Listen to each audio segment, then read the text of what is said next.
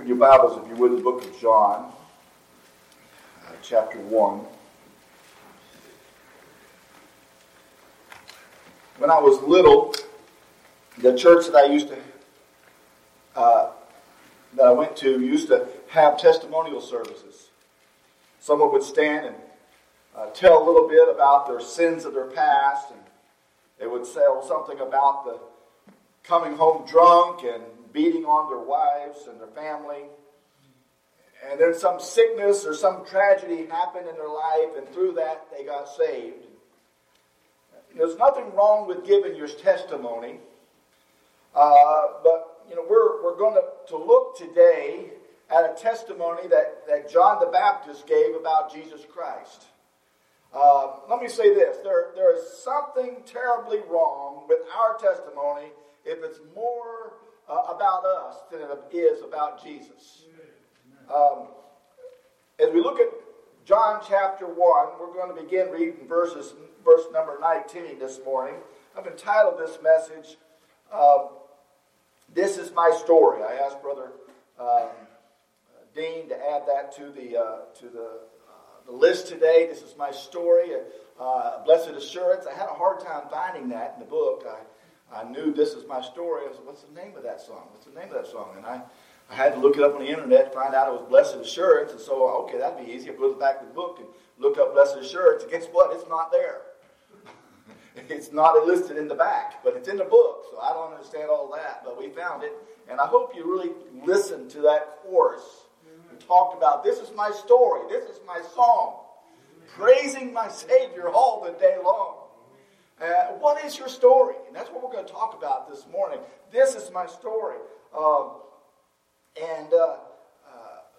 If we're going to give a testimony, let it be about Jesus, about His goodness and His grace, and about His long suffering, and that He has extended toward us. I have a story. You have a story. And our stories are very much similar, because our stories are basically this: we are great sinners who have a great Savior. Amen. Let's stand this morning as we read our text, starting in John chapter 1, starting in verse number 19. And this is the record of John when the Jews sent priests and Levites from Jerusalem to ask him, "Who art thou?" And he confessed and denied not, but confessed, "I am not the Christ." And they asked him, "What then? Art thou Elias?" And he said, "I am not." "Art thou that prophet?" And he answered, "No." Then said they unto him, "Who art thou? That we may give an answer to them that sent us. What sayest thou of thyself?" He says, "I am the voice of one crying in the wilderness, make straight the way of the Lord, as said the prophet Isaiah." And they which were sent were of the Pharisees. And they asked him and said unto him, "Why baptizest thou then, if thou be not the Christ, nor Elias, neither that prophet?" John answered them, saying, "I baptize with water, but there standeth one among you whom ye know not. He it is, who coming after me is preferred before me, whose shoe latchet I am not worthy to unloose." These things were done in Bethabara beyond Jordan, where John was baptizing. And the next day John seeth Jesus coming unto him, and saith, "Behold the Lamb of God, which taketh away the sin of the world. This is he of whom I said, After me cometh a man, which is preferred before me, for he was before me, and I knew him not. But that he should be made manifest to Israel, therefore I am come baptizing with water." And John bare record, saying, "I saw the Spirit descending from heaven like a dove, and it abode on him. And I knew him not, but he that sent me to baptize with water, the same said unto me, Unto whom thou shalt see the Spirit descending and remaining on him, the same is he which baptizeth with the Holy Ghost. And I saw and bear record that this is the Son of God." Let us pray. Dear Heavenly Father, we thank you, Lord, for this day. We thank you, Lord, for all your blessings in our life, the wonderful answer to our prayers, dear Lord. We're so thankful that you're sitting there on the throne, listening to our heart's desire and answering prayer, and you'll hear all of our concerns in our lives, and we're so thankful for that blessing. I pray, dear Lord, that you would just help us as we look at this passage of Scripture, that we might see the testimony of John and how that we have a testimony that we can share, and our responsibility to serve you and to pull other people to direct them to Jesus. Dear Lord, I pray, dear Lord, you would just help us to understand the text and apply it to our lives as you see fit. Thank you, Lord, for all that you do for us. We love you. We thank you for your love and mercy on us. We ask these things in Jesus' name. Amen. Thank you. You may be seated. Here in the beginning of the Apostle John's Gospel, you have the record of the ministry of John the Baptist. Earlier, we've already seen where John bare witness of the light that Jesus is the Son of God. This is what we know about John the Baptist. First of all, we know that he was a man that was sent from God. And we know that he had been given a special job. And that job was to introduce the Lord Jesus. Notice what the Bible says in verse 19. And this is the record of John. This is the record. This is what happened. And John uses this word 3 times. You see it in verse 19. Now look down at verse number 32. And it says, and John bare record, saying. And then again down at verse 34. And I saw and bear record that this is the Son of God. The 3 times that John uses this word record, he is speaking of his testimony. He is saying, this is my story.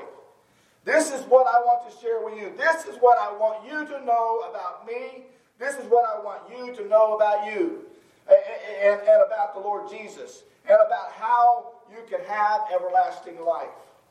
As we make our way through the Gospel of John, we're going to see over and over again that John states that Jesus is the Christ. Jesus is the only means of getting salvation. Now let me tell you our story. First of all, our story begins here. We need a Savior. It doesn't matter how religious you are. It doesn't matter how good you think you are. All people everywhere have a universal need of a Savior. Our greatest need is a Savior. Notice that sometime before Jesus left the carpenter's shop, sometime before he revealed himself as the Messiah, John the Baptist was out there near the Jordan River preaching, and he was preparing people for the coming of the Lord Jesus Christ. By the way, there's only one way to prepare for the hearts of men for the coming of the Lord Jesus Christ. There's only one way to get ready for the appearance of the Lord Jesus, and that one way is the preaching of the gospel of the Lord Jesus Christ. Folks, we must be focused. We must have our lasers pointed to the task of making people ready for the coming of the Lord Jesus. The most effective way of doing that is preaching the Lord Jesus Christ, and the only means for salvation. Well, that's what John was doing. John was preaching, repent, for the kingdom of heaven is at hand. He was announcing to the world that Jesus is coming.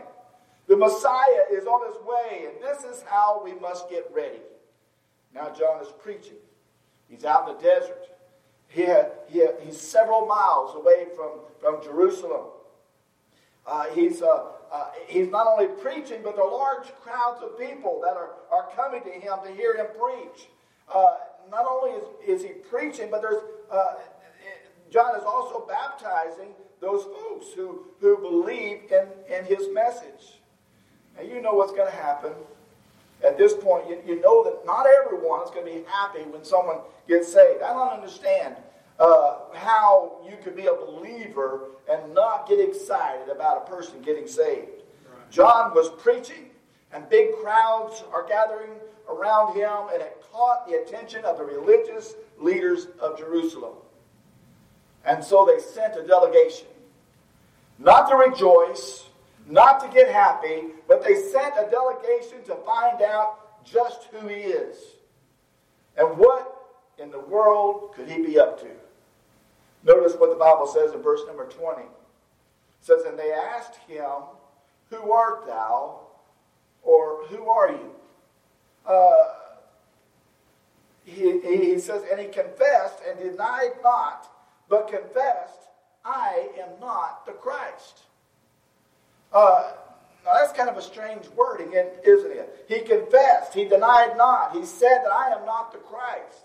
Why is he being so strong with his words? Because John wanted the Jews to know, from Jerusalem to know that what we better, he wanted them to know what we better know today. And that there is only one Savior, and it's not us. You see, our pride may have us to believe that, we might have a few issues here or there. But it's not the kind of issue that we can't handle. It's the kind of issue that we can just work through. It's something that we can solve ourselves. We'll be okay. Just give us some time. Give us some education. Give us a better environment. And we'll work it all out. Well, and they asked John, who are you? John said, I'm not the Christ. They didn't ask him that. But John goes right to the heart of the issue. And the heart of the issue is that that all of us stand in need of salvation. And none of us can be saved ourselves. We can save ourselves.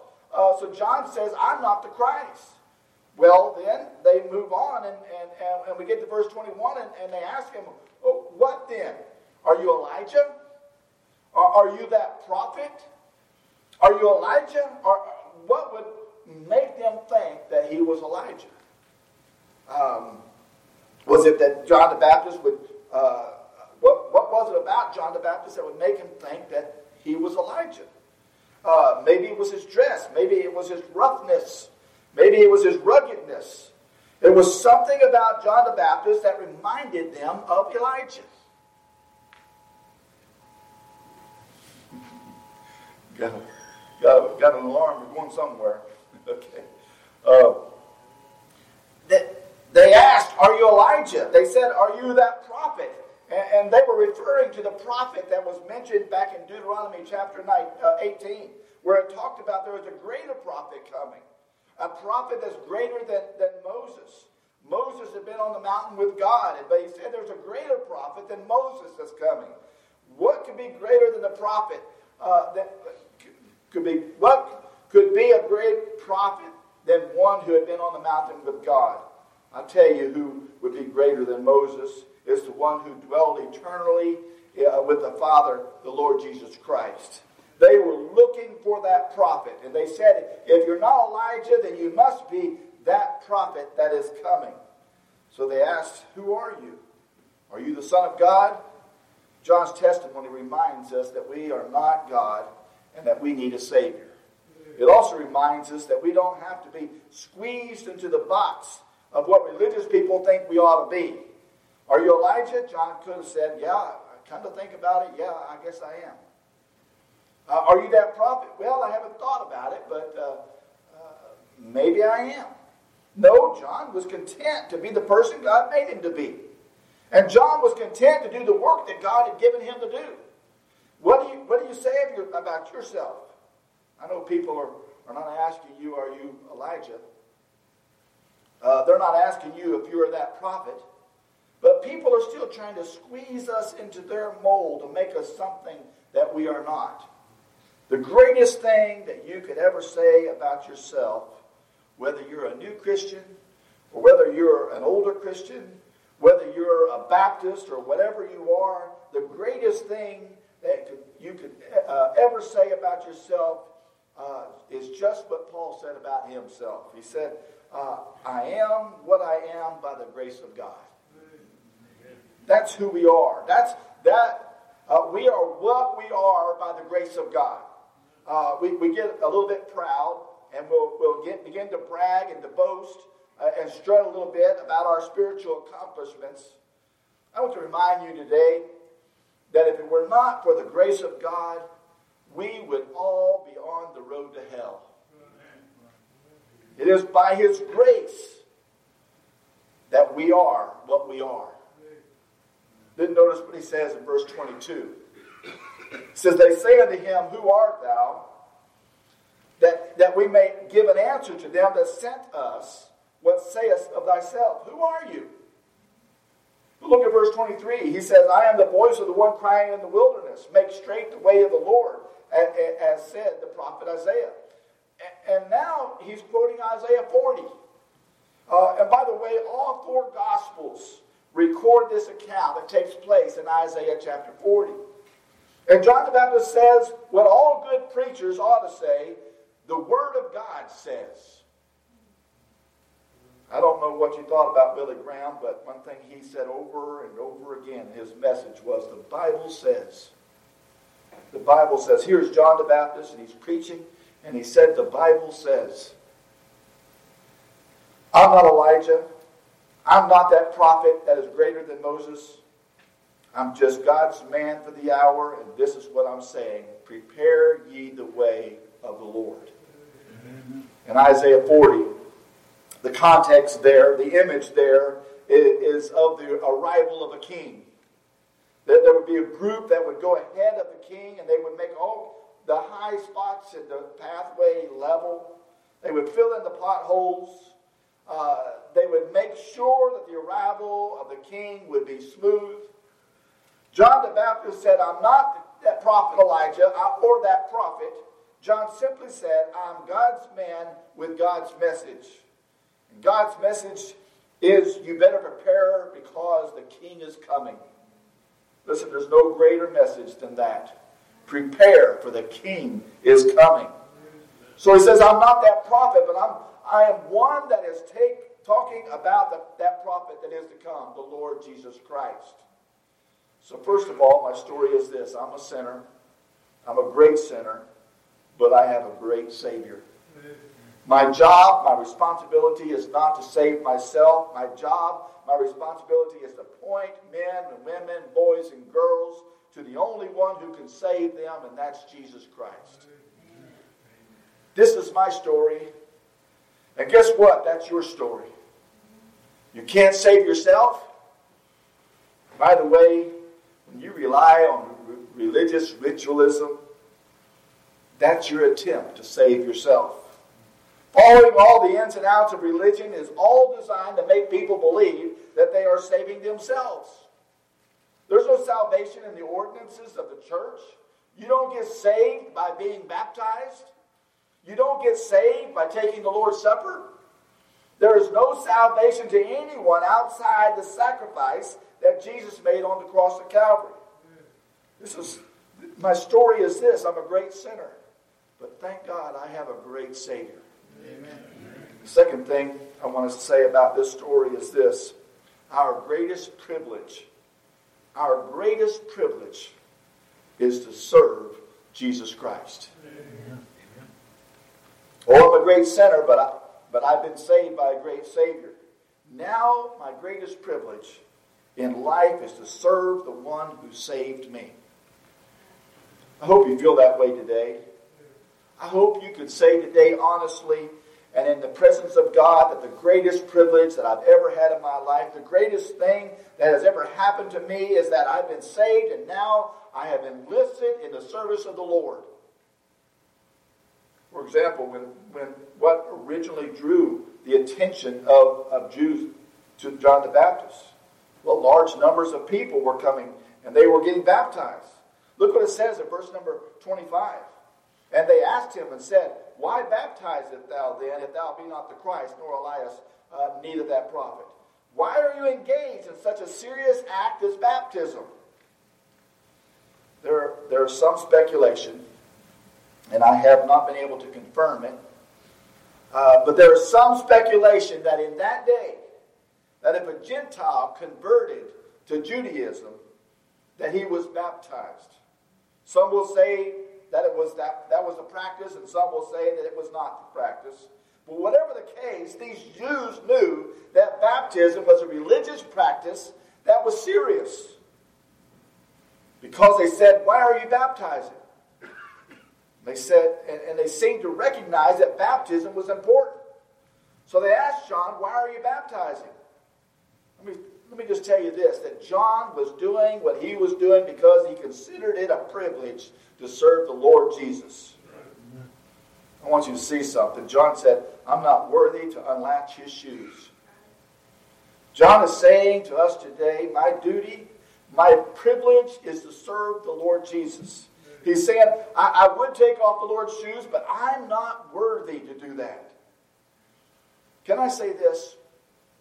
We will never be the servants of God. We will never be used of God in the way that God wants to use us until, first of all, we realize that we are nothing and that Jesus is everything. I mean, we're really nothing. You may say, well, I have an education. I don't care if you've got a PhD. We're nothing. You may say, I've got a lot of money. I don't care if the banks have to come to you and ask for a loan. We're nothing. Doesn't matter how much experience we have at doing whatever it is that we do. We are not doing God a favor by doing what we do. We are nothing and Jesus is everything. He is the Son of God. He is the one that can save. John says, I'm not worthy to take his shoes off. He said, I baptize because there's one coming after me that is preferred before me. I'm here serving because it's the Lord Jesus. Can I ask you how you look at serving the Lord? How do you look at what you do for the Lord? Now, I want to be kind, but I want to be plain. It's a sad day when people serve the Lord and serve the church and act as though they're doing both a favor. It's a sad day when we think that we have done God a favor for serving Him. Friend, I'm going to tell you that that anything we can do for God, regardless of what we give to God, regardless of what we do for God, regardless of how much talent we use for God, at the end of the day, all we can say is we are unprofitable servants. Listen, you will never put God in debt to you. You will never put God in debt to you. But you say, well, I've given a lot of money. You will never put God in debt to you. I've gone months and never missed Sunday school. You will never put God in debt to you. Did you not hear me sing? Didn't you see me use my talents for God? You will never put God in debt to you. We do what we do because it is our privilege to serve the Lord Jesus. David Livingstone left England. He left his home and went to Africa and served the Lord and preached the gospel in Africa. And as an old man, they interviewed him. They asked him about the sacrifices that he made in service to the Lord. And this is what that missionary said. He said, people talk about the sacrifices I made in spending so much time in Africa. It is emphatically not a sacrifice, but rather it is a privilege. I never made a sacrifice. I'm not sure how you can make a sacrifice to the Lord Jesus Christ when you consider Calvary. I'm not sure, in light of what Jesus went through leading up to the cross, in light of the suffering, the agony, the pain, in light of being made sin for us, I don't think that any of us could say, I have sacrificed for Jesus. When we consider Calvary, we haven't made a sacrifice. Every once in a while, a preacher will speak up and say, you know, I gave up a good career to be a preacher. I guess you ought to go back. Seriously? We think we gave up something to serve Jesus? Don't feel that way. Don't say that.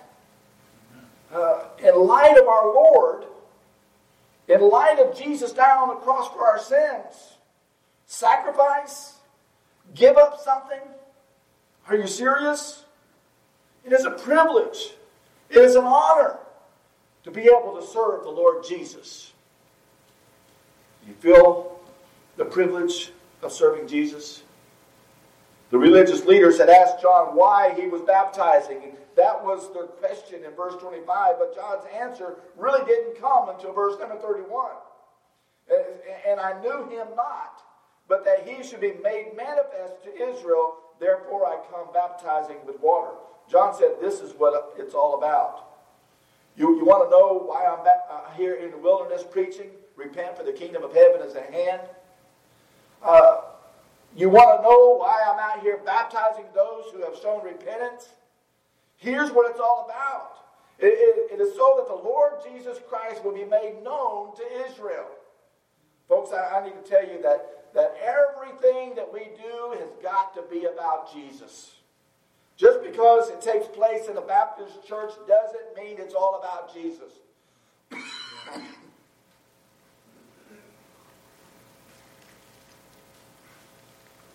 There's a lot of stuff being done in the name of Christianity today that has very little to do with Jesus.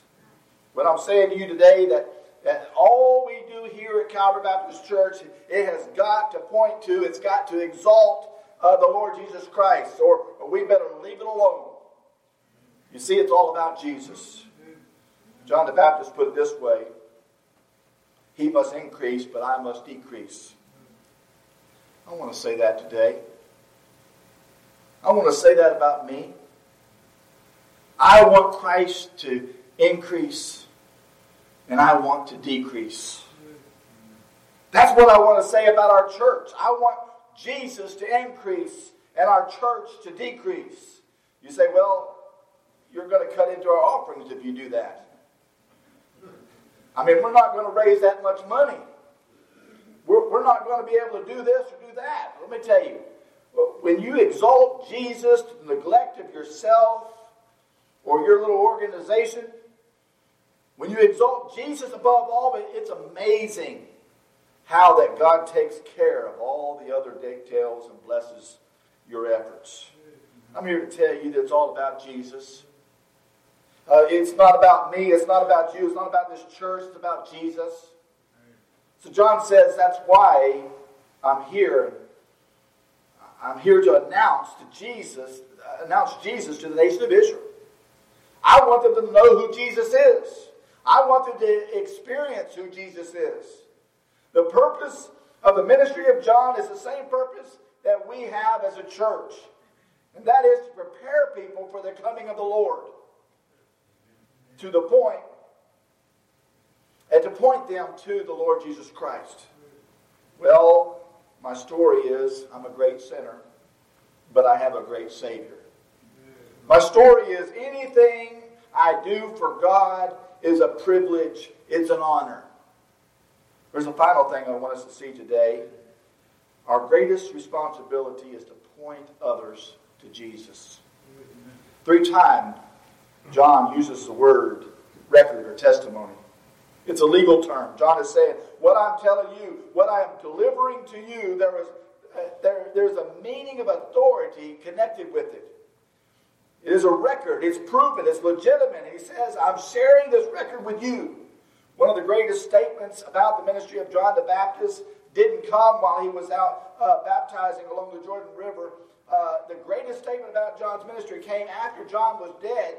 It is found in John chapter 10, verse 41. It says, John did no miracle, but all things that John spake of this man were true. Can I tell you today that when you give your testimony, it doesn't matter how bad you think you were. What really matters when we give our testimony is how good Jesus really is. I don't know about you, but I sometimes kind of feel guilty. Sometimes people put out this celebrity out front, or an athlete.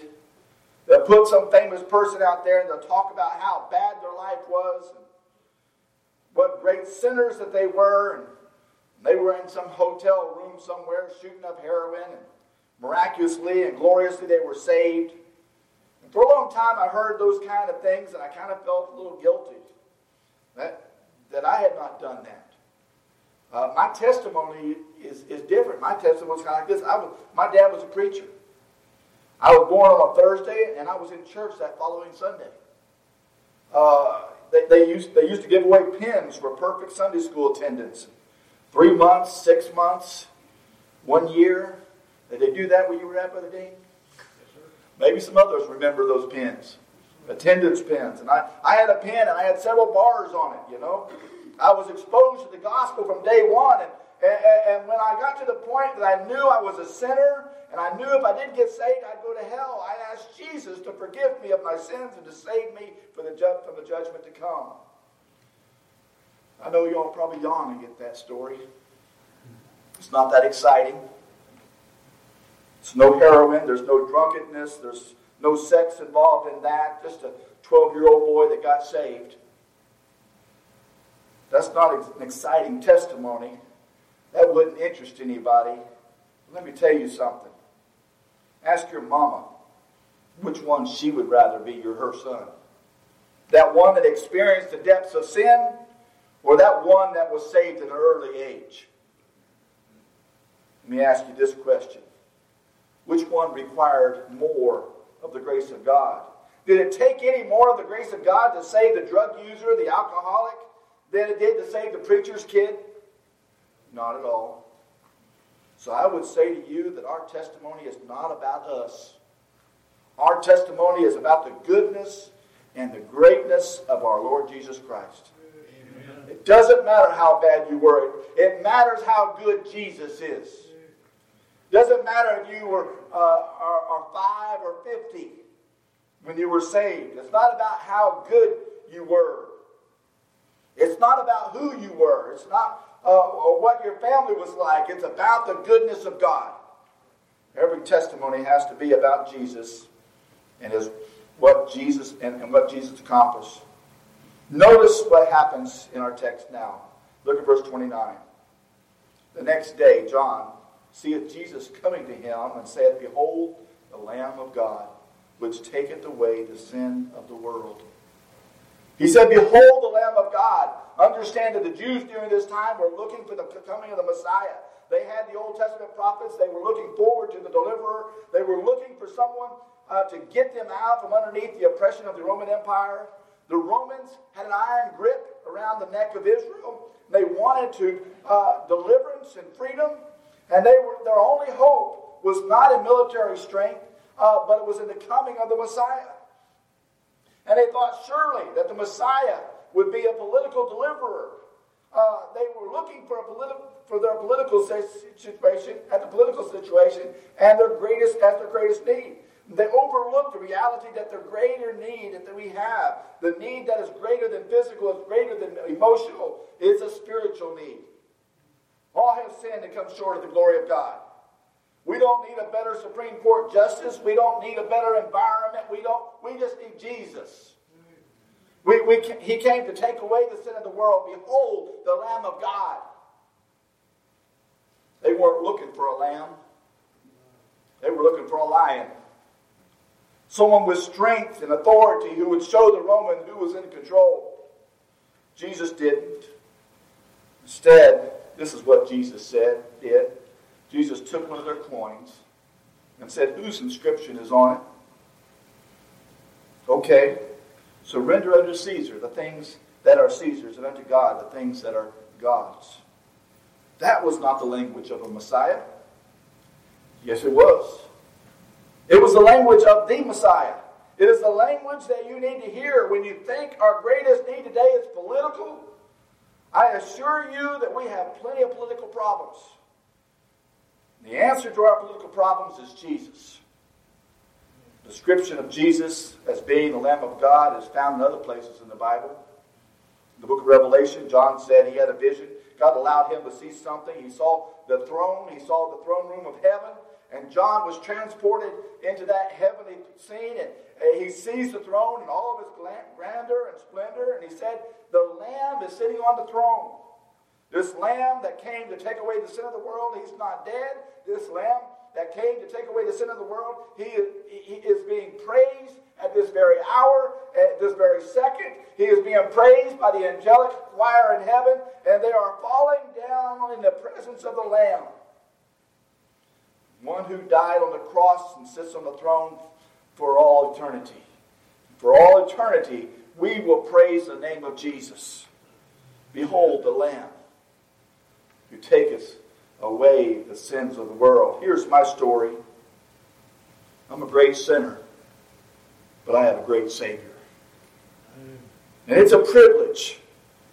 Whatever the Lord wants me to do in service for Him, it's a privilege, it's an honor. It's by grace. Lastly, I want to tell you about my story and your story. Our greatest responsibility is to point people to Jesus. Behold, the Lamb of God that takes away the sin of the world. I want to tell you folks something in closing. This is a good church. We've got a lot of good folks here. We have a lot of good love here. Good fellowship. But as good as this church is, she cannot give eternal life to a soul. If you'd become a part of us, you would like it. But we can't save you. If you would just fellowship with us, you would fit in. But you wouldn't go to heaven. Because salvation is not in the church. The church didn't die for you. Jesus died for you. Salvation is in Jesus. Amen. Our only purpose for existing is to glorify God by pointing people to Jesus as the Savior of the world. Amen. Whether we do it through our youth activities, or whether we do it through our musical program, or whether we do it through our fall festival, or whether we do it through our preaching, it is all about pointing people to Jesus. He's the only one that can save you. And I tell you with all authority of the Word of God and of heaven above that He will save you if you come to Jesus. I don't know what your need is this morning.